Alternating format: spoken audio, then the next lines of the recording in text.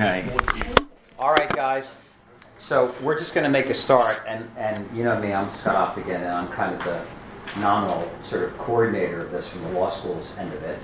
But really, this is just an information. You've all got the advertisements already, how to apply, what to do, so you know that. This is just an informational meeting from some people who actually work with the court.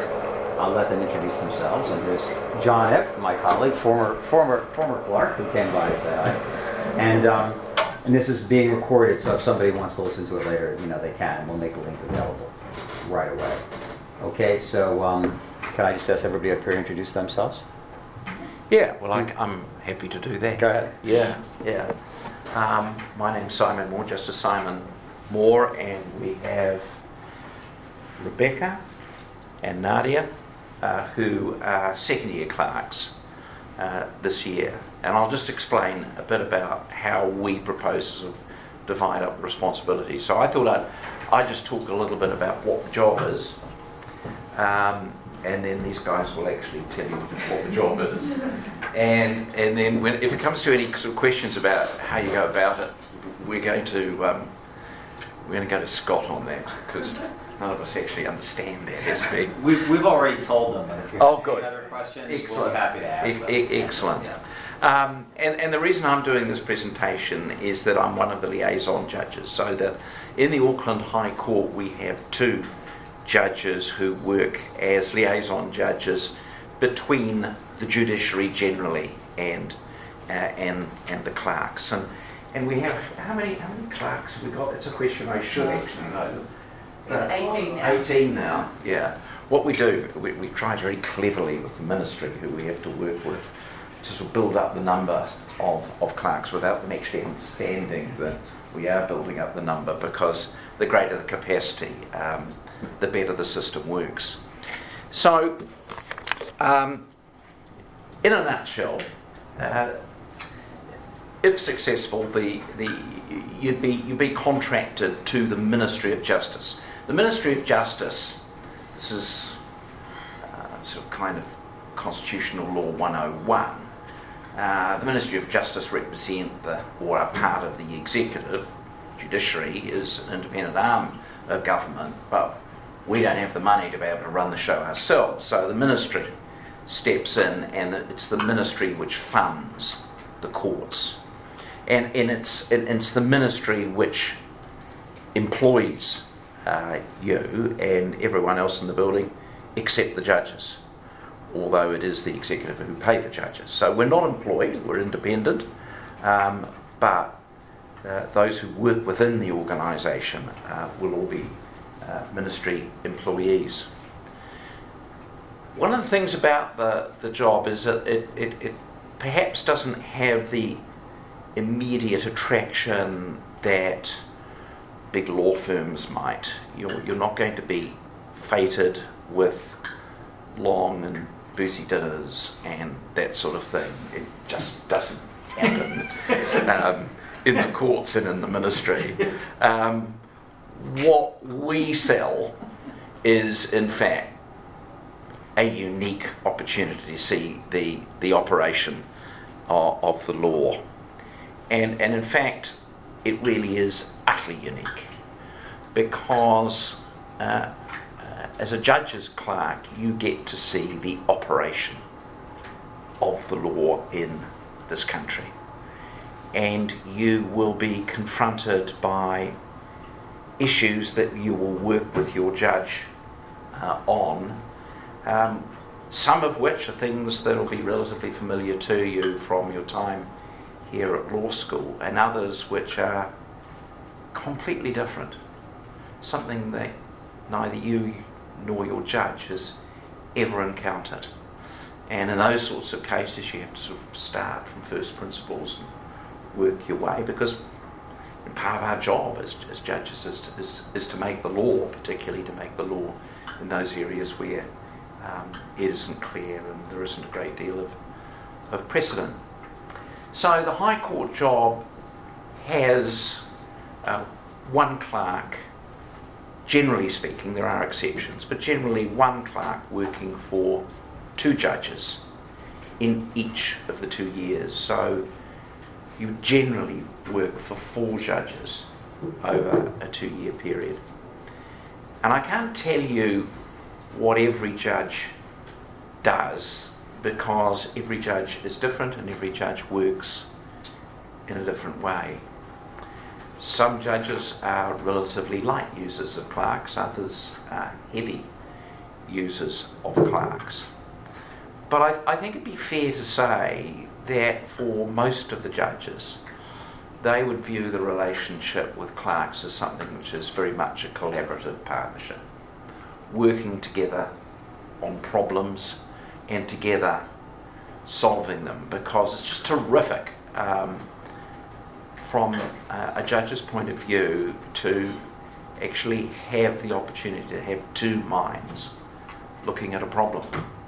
I'll tell you one of the things about being a judge which really surprised me when I started is how isolating and actually lonely. I'm not expecting your sympathy here, but it is an isolated and lonely sort of an existence. You sit up there in your chambers when you're not in court, and you try to work out how this particular problem in front of you is solved and how you can get a judgment out dealing with it. And to have a clerk, to have a smart young brain alongside you, helping you with that, occasionally correcting you on that, and providing a contradiction. That's really where clerks are at, for me anyway. They're most useful when I can come up with an idea and a clerk says, well, really if you do that, you're going against this whole line of authority, or I just don't think that's the fair result, and I don't think it's the fair result because of X, Y, and Z. And so the ability to have that confidence to be able to engage with your judge and have those sorts of robust intellectual debates is terrific, I think, from both points of view. So, what about the job? Well, these guys are going to tell you more about the nuts and bolts of it, but some of it can be a little bit mundane. Proofing, checking footnotes, doing those sorts of things for judgments, just making sure that everything is right about that judgment before it goes out the door, because all of our judgments are reported and published, and academics like Scott and John pore over them and criticise us. And as I said to clerks, one of the great things about being, one of the really great attributes of the job is that as a clerk, when you have assisted a judge in delivering a very important judgment, and the academics and the Court of Appeal receive it positively, you can take all reflected glory, well, at least share the reflected glory with your judge. And of course, if the judge has screwed it up completely and the academics don't like it and the Court of Appeal tell you got it horribly wrong, no one knows who it was actually, apart from the judge. Your name never goes on the judgment. So you have the best of both worlds, really, it seems to me. So part of the job involves those sort of tedious aspects. Part of the job involves that more collaborative process where they're bigger, more contentious judgments. What we try to do as judges is to give you a unique experience. I have my clerk quite often sit up on the bench with me as we listen to a complex argument, and occasionally swap surreptitious notes about how it's all going. It's a unique experience for a young person who is just starting to get their toe in the door in the law, and it's a great experience for a judge to have company on the bench. So that happens, I think, reasonably frequently. Again, judicial practice varies, and perhaps not all judges do that, but I certainly regard it as an important part of again, adding to the unique experience that you'll get. Sometimes one of the questions that is asked is, well, look, if I've got some kind of connection with a law firm, and I've been working as a summer clerk, and I really feel I've got a commitment to that firm after I graduate and I get admitted. How does a clerkship fit in with that? And my answer to that one is really quite simple. As a proprietor of a large law firm, before I started in this job, we regarded those who those who were connected to our firm, but who went on and did a clerkship, as being very much more valuable assets who we would welcome back later on. You will, I think, just about never encounter pushback from a law firm that you've got a connection like that with. They all recognise it for the unique experience that it gives. I think the other thing too is that there is a sense that clerkships cater really for those who have an interest in pursuing litigation as part of their career. And I would answer that by saying, sure, you will see litigation. It's terrific. You'll see every aspect of the law, but you'll see it through the lens of litigation. But there are plenty of clerks who have gone on either to go into policy or into other areas of legal practice where a clerkship has opened that door for them. Can I add something here? Yeah. And John will back me up on this. I mean, my other role is as the advisor for students wanting to do LLMs overseas, and there's no doubt, years of experience suggest that a clerkship on a CV is a real CV builder for potential overseas LLM candidate. The Americans in particular really understand what a clerkship means because it's a highly valued job in the States, and it's often an entree into legal academia in the States and other things. But certainly for those of you thinking about postgraduate study overseas, it's a good credential to get, and it also gives you a good year or 2 years to do the job while you're looking at what postgrad programs you want to apply for. So, I mean, that was exactly what John did. That might not be you. What's that? That might not be an attraction. Well, that you did it. Well, John was a clerk, and then he went to Columbia, did his LLM after that. But certainly the postgrad programs, our experience is to have that on your CV is a booster for application for postgrad study, in addition to being a great job. So that's another thing. That's another thing often counts for. Yeah. I was actually going to move on to that. Say, what does this really mean in terms of shaping your career beyond a clerkship? The first point to make is that if you've been a High Court, Court of Appeal or Supreme Court judge, the world's your oyster. The firms will be clambering over each other to get you. There's just no other way of saying that. My old firm, Meritus, just can't get enough clerks and will always employ clerks. The second is just what Scott's spoken about, and I won't develop that because he already has, other than to say most of the clerks who have worked for me have gone on to do postgraduate work. They get references, postgraduate study, they get references from us, and I think you find every judge is extremely supportive of their past clerks in terms of promoting them that way.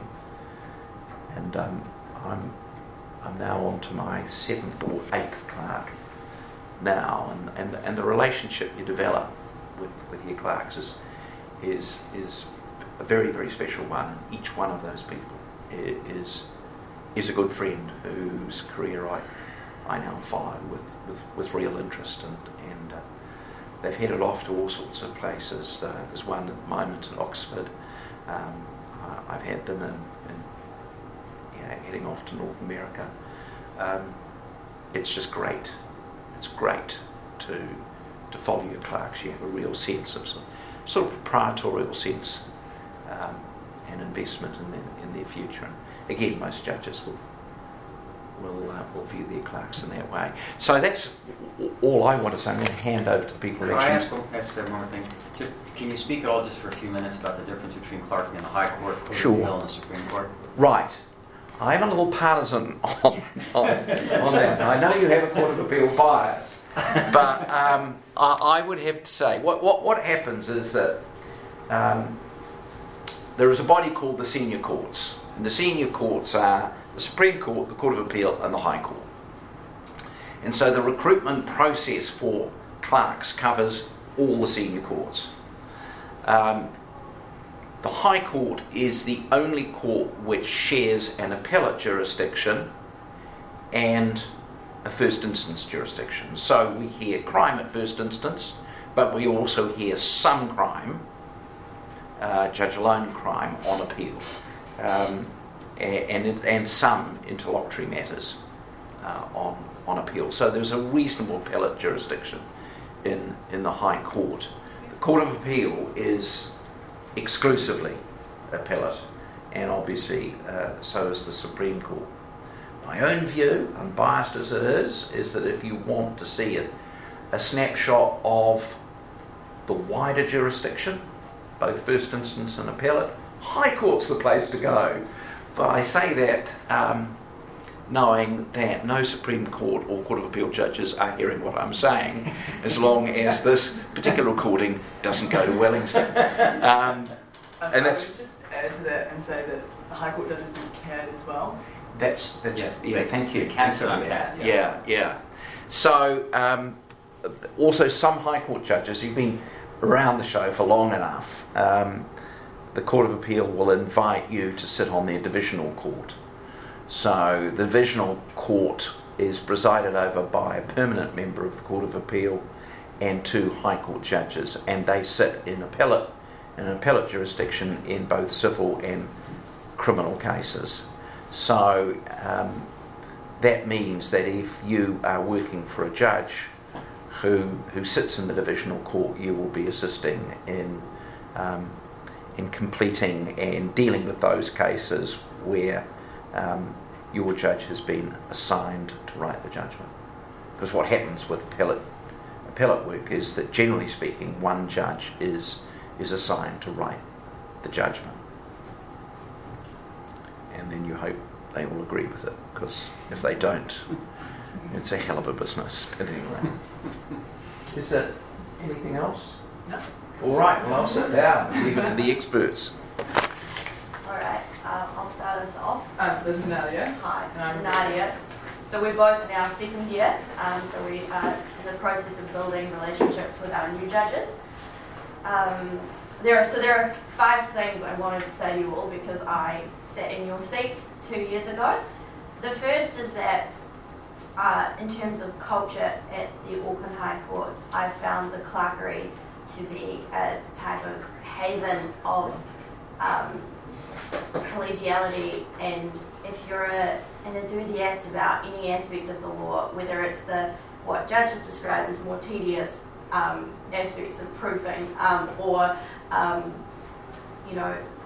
criminal justice, there's a place for you there. It's non-competitive, and I don't think I've laughed quite so much in any other work or legal environment.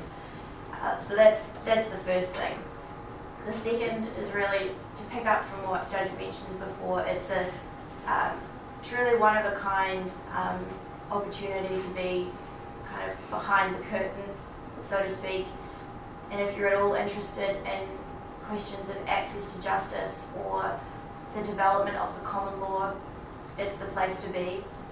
As Judge also mentioned, it's really you're not only witnessing how that happens, but you're also contributing. And one of what us clerks see as one of the really important functions we serve is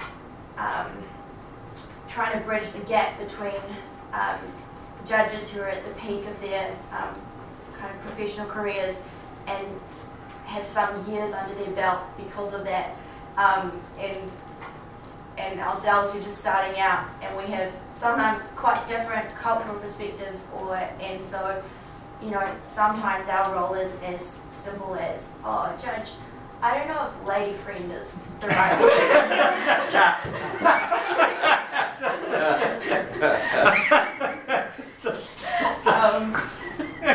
And so if you look at the judiciary and you don't see people that look like you, don't be deterred by that, because it's really cool that we have clerks that bring something different to the High Court. The third thing... Rebecca's going to cut it. It's super, super cool.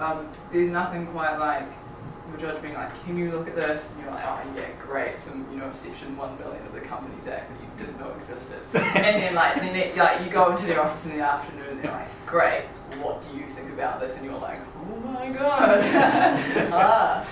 But you definitely get the sense that they really value your opinion and they're like keen to listen to what you have to say. And often the High Court's quite a busy place. I think busier than the Court of Appeal and the Supreme Court just because of that appellate and original jurisdiction. So it can get quite hectic.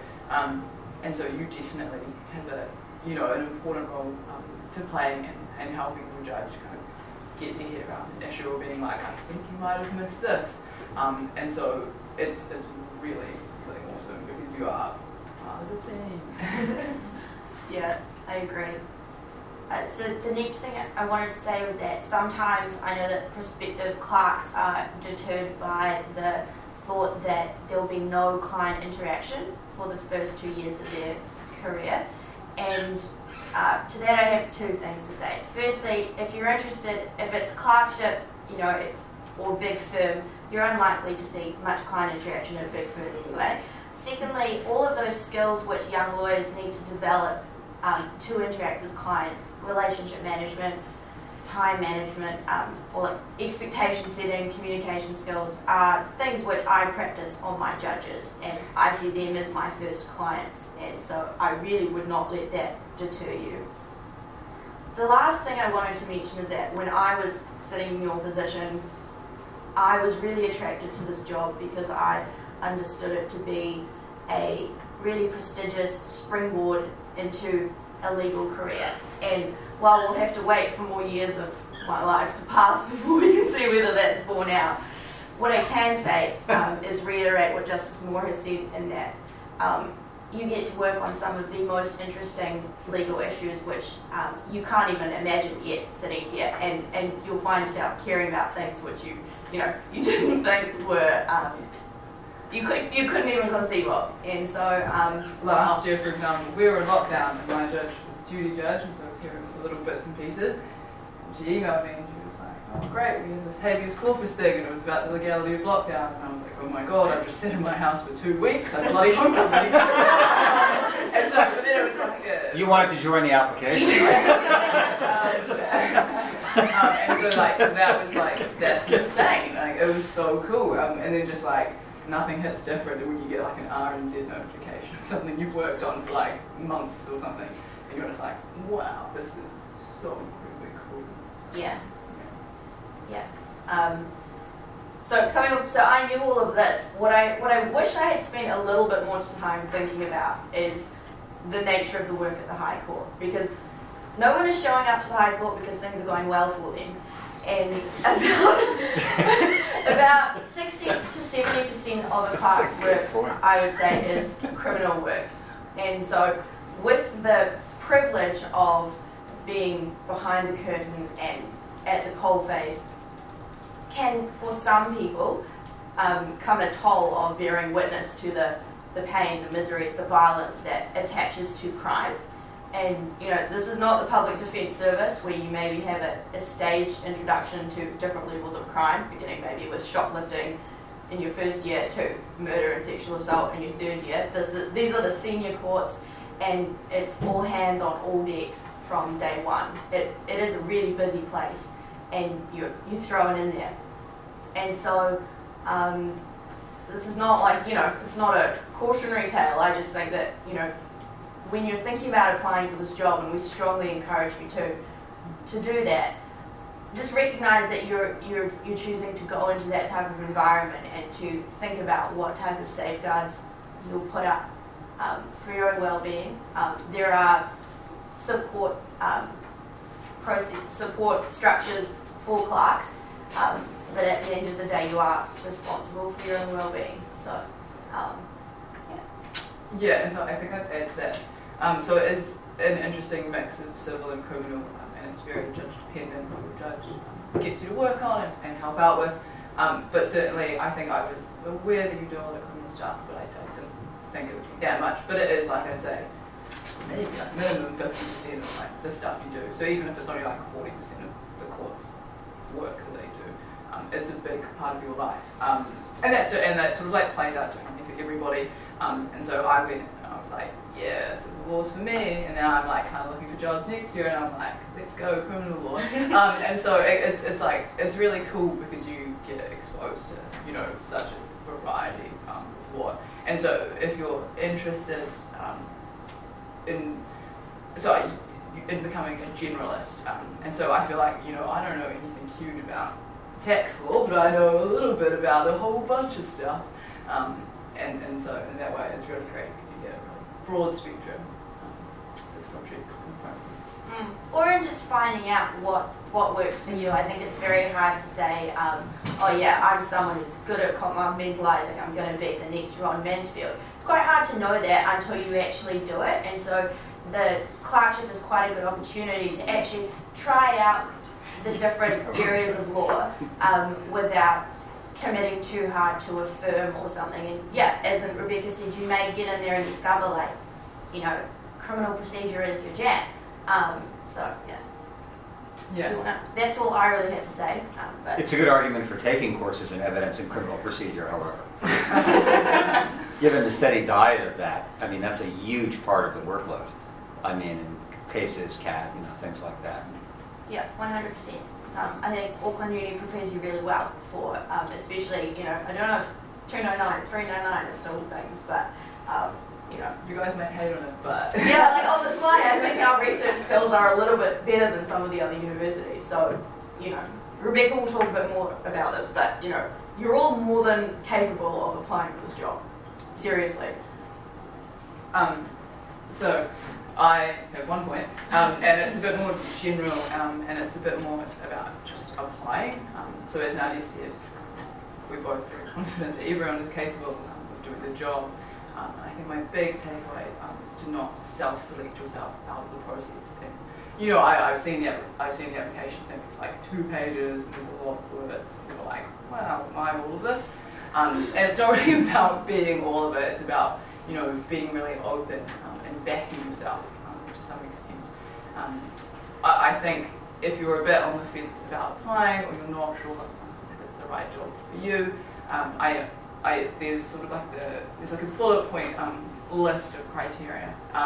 And while I don't think you should be like, yeah, I'm all of these, it's good to really think about them and be like, do I have good time management? Am I good under pressure? And they're all things that can I communicate? And they're all things that you'll learn and grow on during your clerkship. And so you should definitely evaluate yourself against those lists. But I guess I'm also aware, or my perception when I was a student, was that it's super, super hard to be a judge's clerk, and it's like the top of the top. And while to some extent that's true, it's also really important to think about practical skills and cultural competence. And you don't need to have an A+ in company and an A+ in evidence. A lot of the stuff is you just learn on the job, right? So a lot of it is really niche. What's important is a real commitment to applying yourself to the law, and being flexible and willing to, figure stuff out. So I guess at the end of the day, I would really encourage you to apply. It's a super cool job. I almost feel like I've set the bar too high because I'm like, wow, I love my first job. This is crazy. So did anybody have any questions for the three of us for Scott? It can be about anything, actually.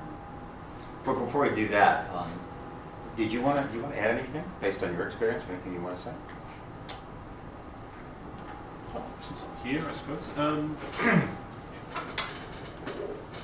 I have to say, Nadia, I don't remember you if you went through all Clinton. So I apologise. I can't remember you all. I did. Public law. I taught a lot of public law students in my defence. But I have to say, it wasn't until you said what you said about, that there's no one who goes to the High Court without being extremely unhappy about something. I think that's actually very, very true.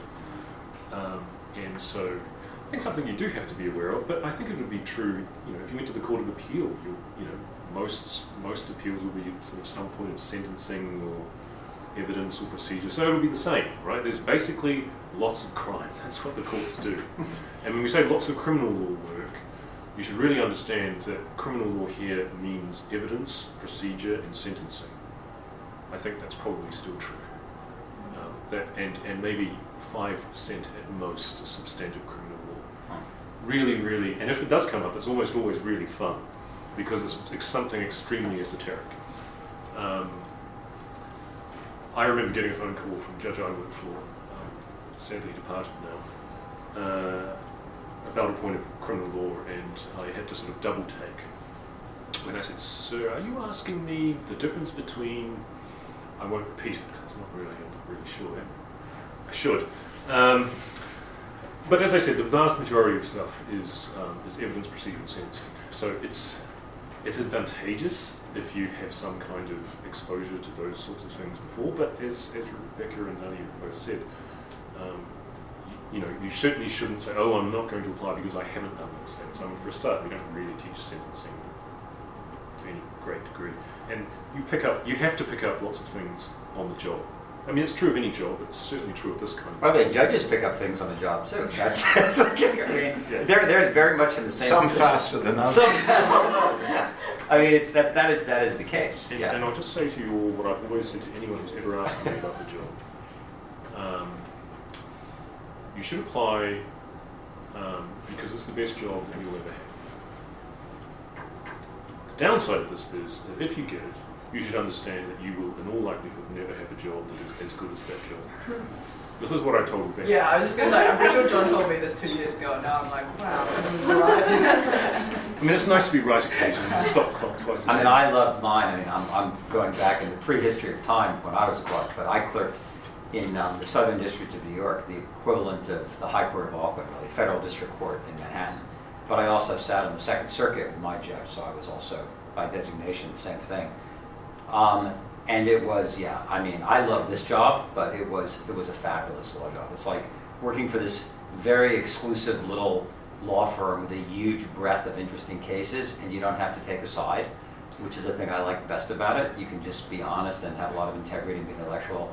And the other thing, two things that weren't mentioned before. When you're a clerk, at least when I was, and I think it's true the case, you have to remember that you are always representing the court. Every minute you're walking around, every day, every weekend, you've got to think to yourself, confidentiality, ethics, integrity, not talking out of school. And it's very important. I mean, as everybody said, these are real people with real problems. And it's no joke, right? Because when courts make decisions, I mean, judges have real power. I mean, they have actual power. I mean, the power to deprive you of your liberty, the power to deprive you of your money, the power to declare rights. I mean, it is actual power to really affect your life. And when you're a clerk, you're part of that process. So you have to take seriously ethics obligations, confidentiality, the sensitivity to how you talk about things, and posts on Facebook and Instagram and pictures and all that sort of stuff. And I was always keenly aware of that when I was a judge's clerk, that I was the representative of the court. And I conducted myself accordingly. And the judges are very aware of this as well, in the way they conduct themselves. In all aspects. Dealing with the media, for example, is a real classic example of that. Right? You've got to be very careful. There's a lot of media around cases. You've got to be very careful about, things you might say, things you might do, because, they have official channels for dealing with the media, and official ways of dealing with the media, and you don't want to do that out of school. So I just wanted to add the idea that it's a serious job, in the thing that it involves serious issues where people are really looking for redress. Judges have real power to make decisions. You're part of that process, and you have to understand the various obligations of confidentiality, ethics, and sensitivity around that process, and I'm sure these guys all do. But I absolutely loved the job and developed a pretty close relationship with my judge, also now departed, sadly departed, but she was wonderful, and it was just a fantastic experience that launched me on everything I like about the law came from that job. Everything I ever liked about the law, what I learned about myself, what I like about the law, I like doing, came from that job. There's a direct line between that job and where I'm right now. What I study, what I write about, how I want to live my life, how I think about law, etc. Yeah. And I liked trial. I mean, I liked being in the high court because I liked watching all the trials. But I did like sitting on the Court of Appeal the couple times we did. I mean, the only annoying thing is you've got to convince 2 other judges and 4 other clerks that you're right. and that can be annoying when you're used to not having to do that. Collaborative writing's horrible. Oh yeah, it's really it can be a little annoying. But you know, on the other hand, yeah, I mean the appellate jurisdiction is just very interesting. It's a different, interesting jurisdiction. There are some people in their hearts who are appellate lawyers, and some people in their hearts who are trial lawyers. I found that there's a difference in the psyche of the 2 different types. Some people are crossovers, you know, but it's a different kind of work, and I liked both kinds of work. But you know, I was quintessentially a kind of trial sort of person, and that's kind of where I went with it. Having said that, just technically speaking, just so you know, all applications that are treated as applications of first instance for the Supreme Court and Court of Appeal. So basically, because there's like a food chain, you know, in the courts, and essentially the Supreme Court's they're the top of the food chain, so they get sort of first choice, and it kind of devolves down. It devolves down from there. So, but Scott, I think it's important to add that if you are offered a job in the Supreme Court, Court of Appeal, you're not obliged to take it. You are not. And in fact, we have a number of our present cohort of clerks who have turned those appointments down in preference to the High Court. Absolutely, there's one guy in the High Court right now, turned the High Court bill. Now, that's another thing I was to say. You can tell us on your application what your preference is.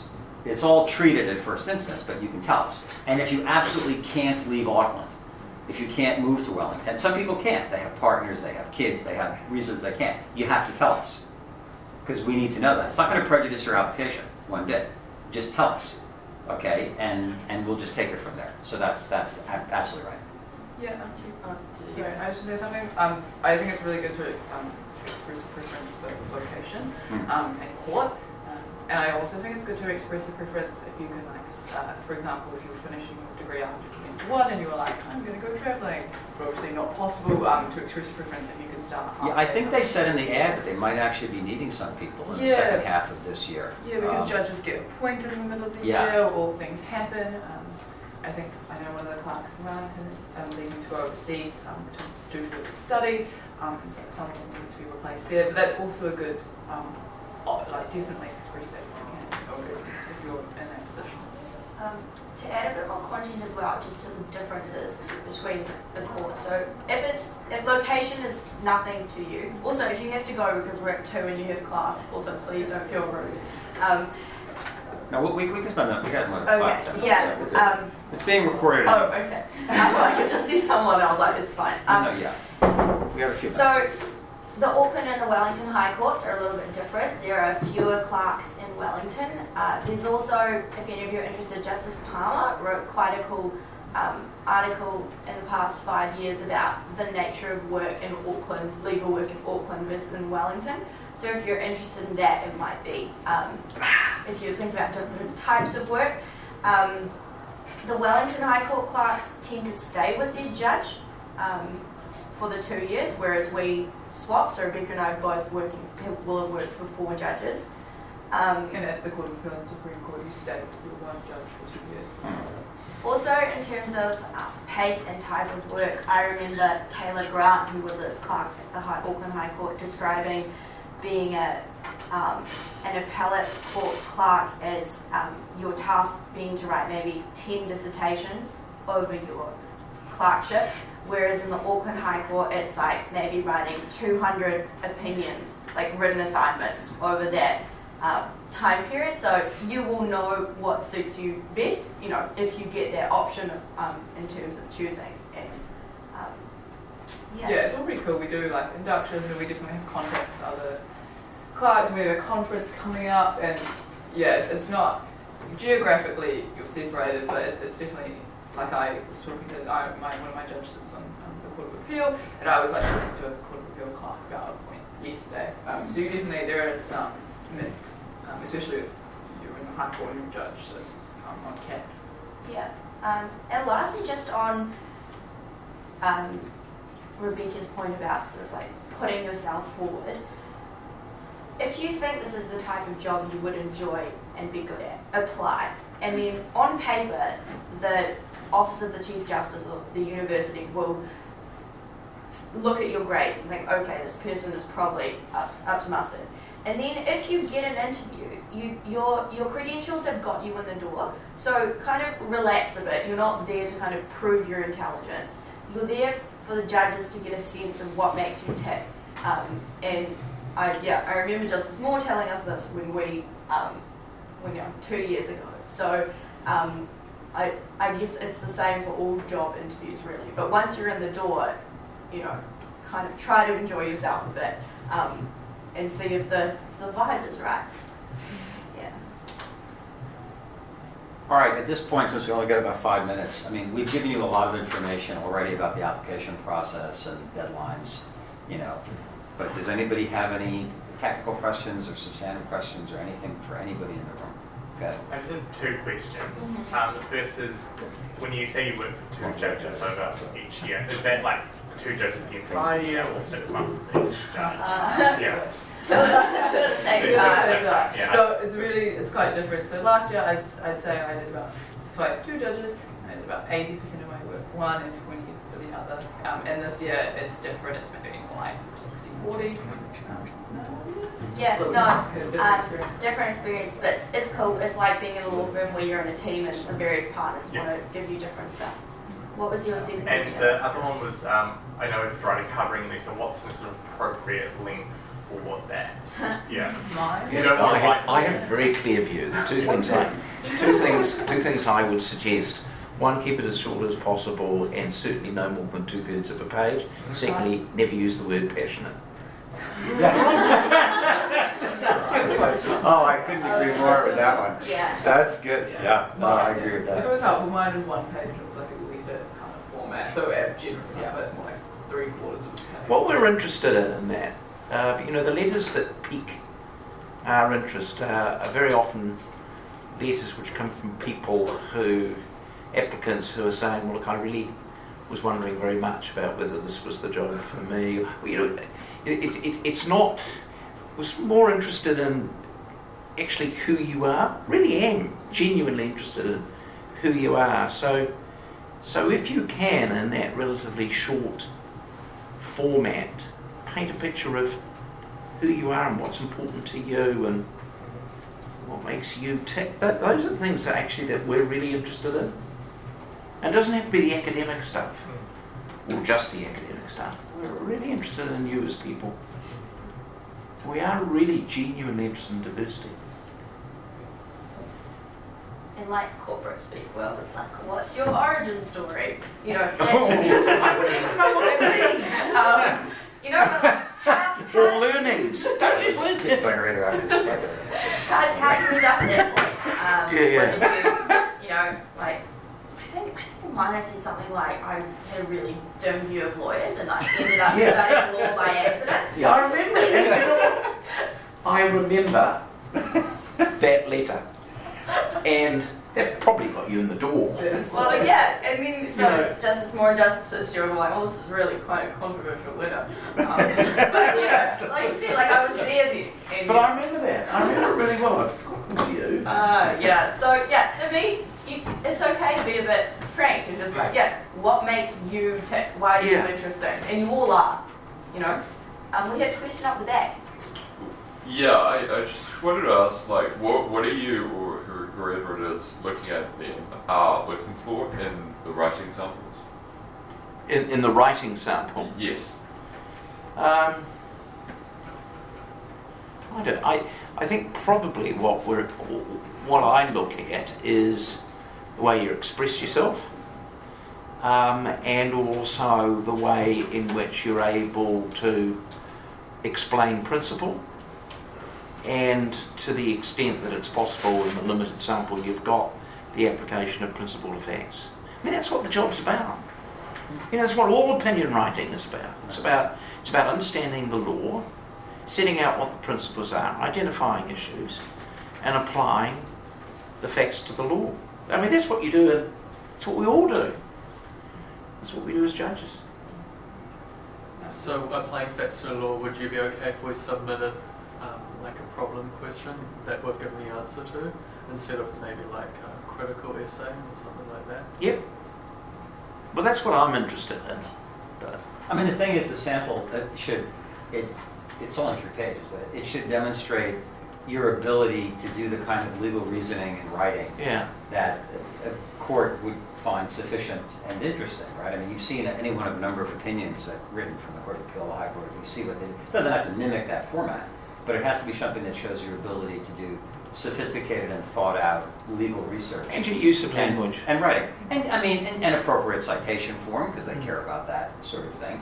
My other advice about the writing sample is you should contextualize it. So if it's pulled out 3 pages, say this is an extract from my art, you know. Otherwise, so it makes no sense. Yeah, otherwise it can make less sense, you know. Well, maybe we may understand it from context, but I think it just helps to do that. And so that's kind of what that's kind of what we're looking for. But no, there's no actual requirement of any particular sample. Just that it demonstrates those qualities and those characteristics. Yeah. What was that like 4-letter acronym that was like, this is how you approach problem questions? Alright. So you want to be emphasizing the A, which is like analysis, right? It's like, you know, the judges can look up the law themselves. You really want to be showing that you can like apply the law. Yeah, absolutely. Absolutely. It's like maths, show your work, right? Primary school. That's really what it's always been. We are, you know, as judges, we are most interested in your ability to analyse. I was just wondering, if we're applying through the law school process, who should we be addressing our cover letters to? Well, it's still to the courts. Okay. I mean, cover letters always addressed to the courts. I was just double checking. No, we're not. We're just the clearinghouse. You're the conduit, huh? Yeah, we're the conduit. We're the portal. Are there any other questions? Yeah. How are the clerks allocated to the judges? It's a mystery, don't ask me. These guys do it. Trial by I think it's an absolutely brilliant system. Yeah, I think it's a great system. It's different in each court, and we can only really speak for Auckland. And I actually have no idea how many of the other courts do it. It's super cool in Auckland. So in your first year, you will be assigned a judge by second year clerks, and that sort of I think it's really worked this year. We put a lot of effort, and so you guys come in and you meet us, and we like made a really pointed effort to chat to all the incoming clients and like see personality-wise who they'd be a good fit for. And then at the end of your first year, you and all your first year clerks do that process. So you have a meeting and you say, oh, I think I would be a good fit for X, Y, Z. And you sort of negotiate. And that's clear with the liaison judges and sort of done with them. So it has to be ultimately our decision, doesn't it? Yeah, of course. And I love it. so used to councils and but I mean, I think it works. I think it works incredibly well, because what it does is these are the guys who know how judges work, how individual judges work, and can customise that, essentially the allocations to meet that. Be hopeless the judges doing it, because I mean I don't know how other judges work, and I don't necessarily know the personalities within the clerkery as to who might fit and who mightn't. So what we do is we have a meeting before the allocations are made, just to make sure that there's nothing that the liaison judges want, or particular preference liaison judges might have before the process starts. And then occasionally there might be questions that will arise during that process, which will come to us, which we'll try to answer, and then the draft allocations come to us, we talk about them, and then usually we tick them off. We do a bit of tweaking, don't we, sometimes? not very I much. think it's kind of also. I think it's amazing. It's kind of divine retribution because some judges treat clerks really well, and they are always chosen by second years. And from a judge's point of view, a second year is quite good because they've been around the block once before. And the judges who have some room for improvement in their management style typically get first years. None of us even talk about that. We do kind of know that. Well, I hope so. It works if the judges know. Hi, a bit of a banal question about your CV and how to kind of best structure it. So before you said donors are interested in who you are as a person, I was wondering if it's appropriate to put in, to prioritize legal research experience or to also put in like part-time work, like other jobs you've held? All of that. Everything. Look, we are genuinely interested. I mean, part-time work, that says something about you. We're really interested in that. And what other jobs you might have had, things that you've done, sporting academic achievements at school, anything, leadership roles, all of those sorts of things. They all inform our assessment of you as a person, and they're all valid. And certainly, by the way, also highly relevant, any journal work, publications. You bet. Very relevant. So if you've been on the Auckland University Law Review, if you've published anything, if you've got anything that's been accepted for publication, anything in the research and writing area that you can list on a CV is very, very helpful. It's an important point to. And on that point, we do have clerks who are publishing. Oh yeah. Even while they're as clerks. You have to clear it with us. That's right. Because sometimes the topics might be a little It's happened to me a couple sensitive, times. but I've had students, some case comes up that's really interesting, and they decide they want to write something about it, and there's no prohibition against that. No. While you're even if the article may be critical of a sitting judge, we've still sent it out. Your CV though, just remember, judges are super busy people, so get someone, friend, parent, partner to read it. It should be clean. It should not, there should be no funky formatting. You really do yourself a disservice if it's complicated for the judges to read. We got to wrap this up, guys, to the next question. Thank you very much. Thanks for coming by. And if I'd encourage you to talk to a judge's clerk, friends, but if you don't know anyone who's a judge's clerk and you want to talk to Nadia, get in touch with Yale and then we will figure something out. Yeah. Cool. Yale is our emails. We're both really happy to answer questions. Thanks, John. Thanks for coming. Oh, yes. All right. I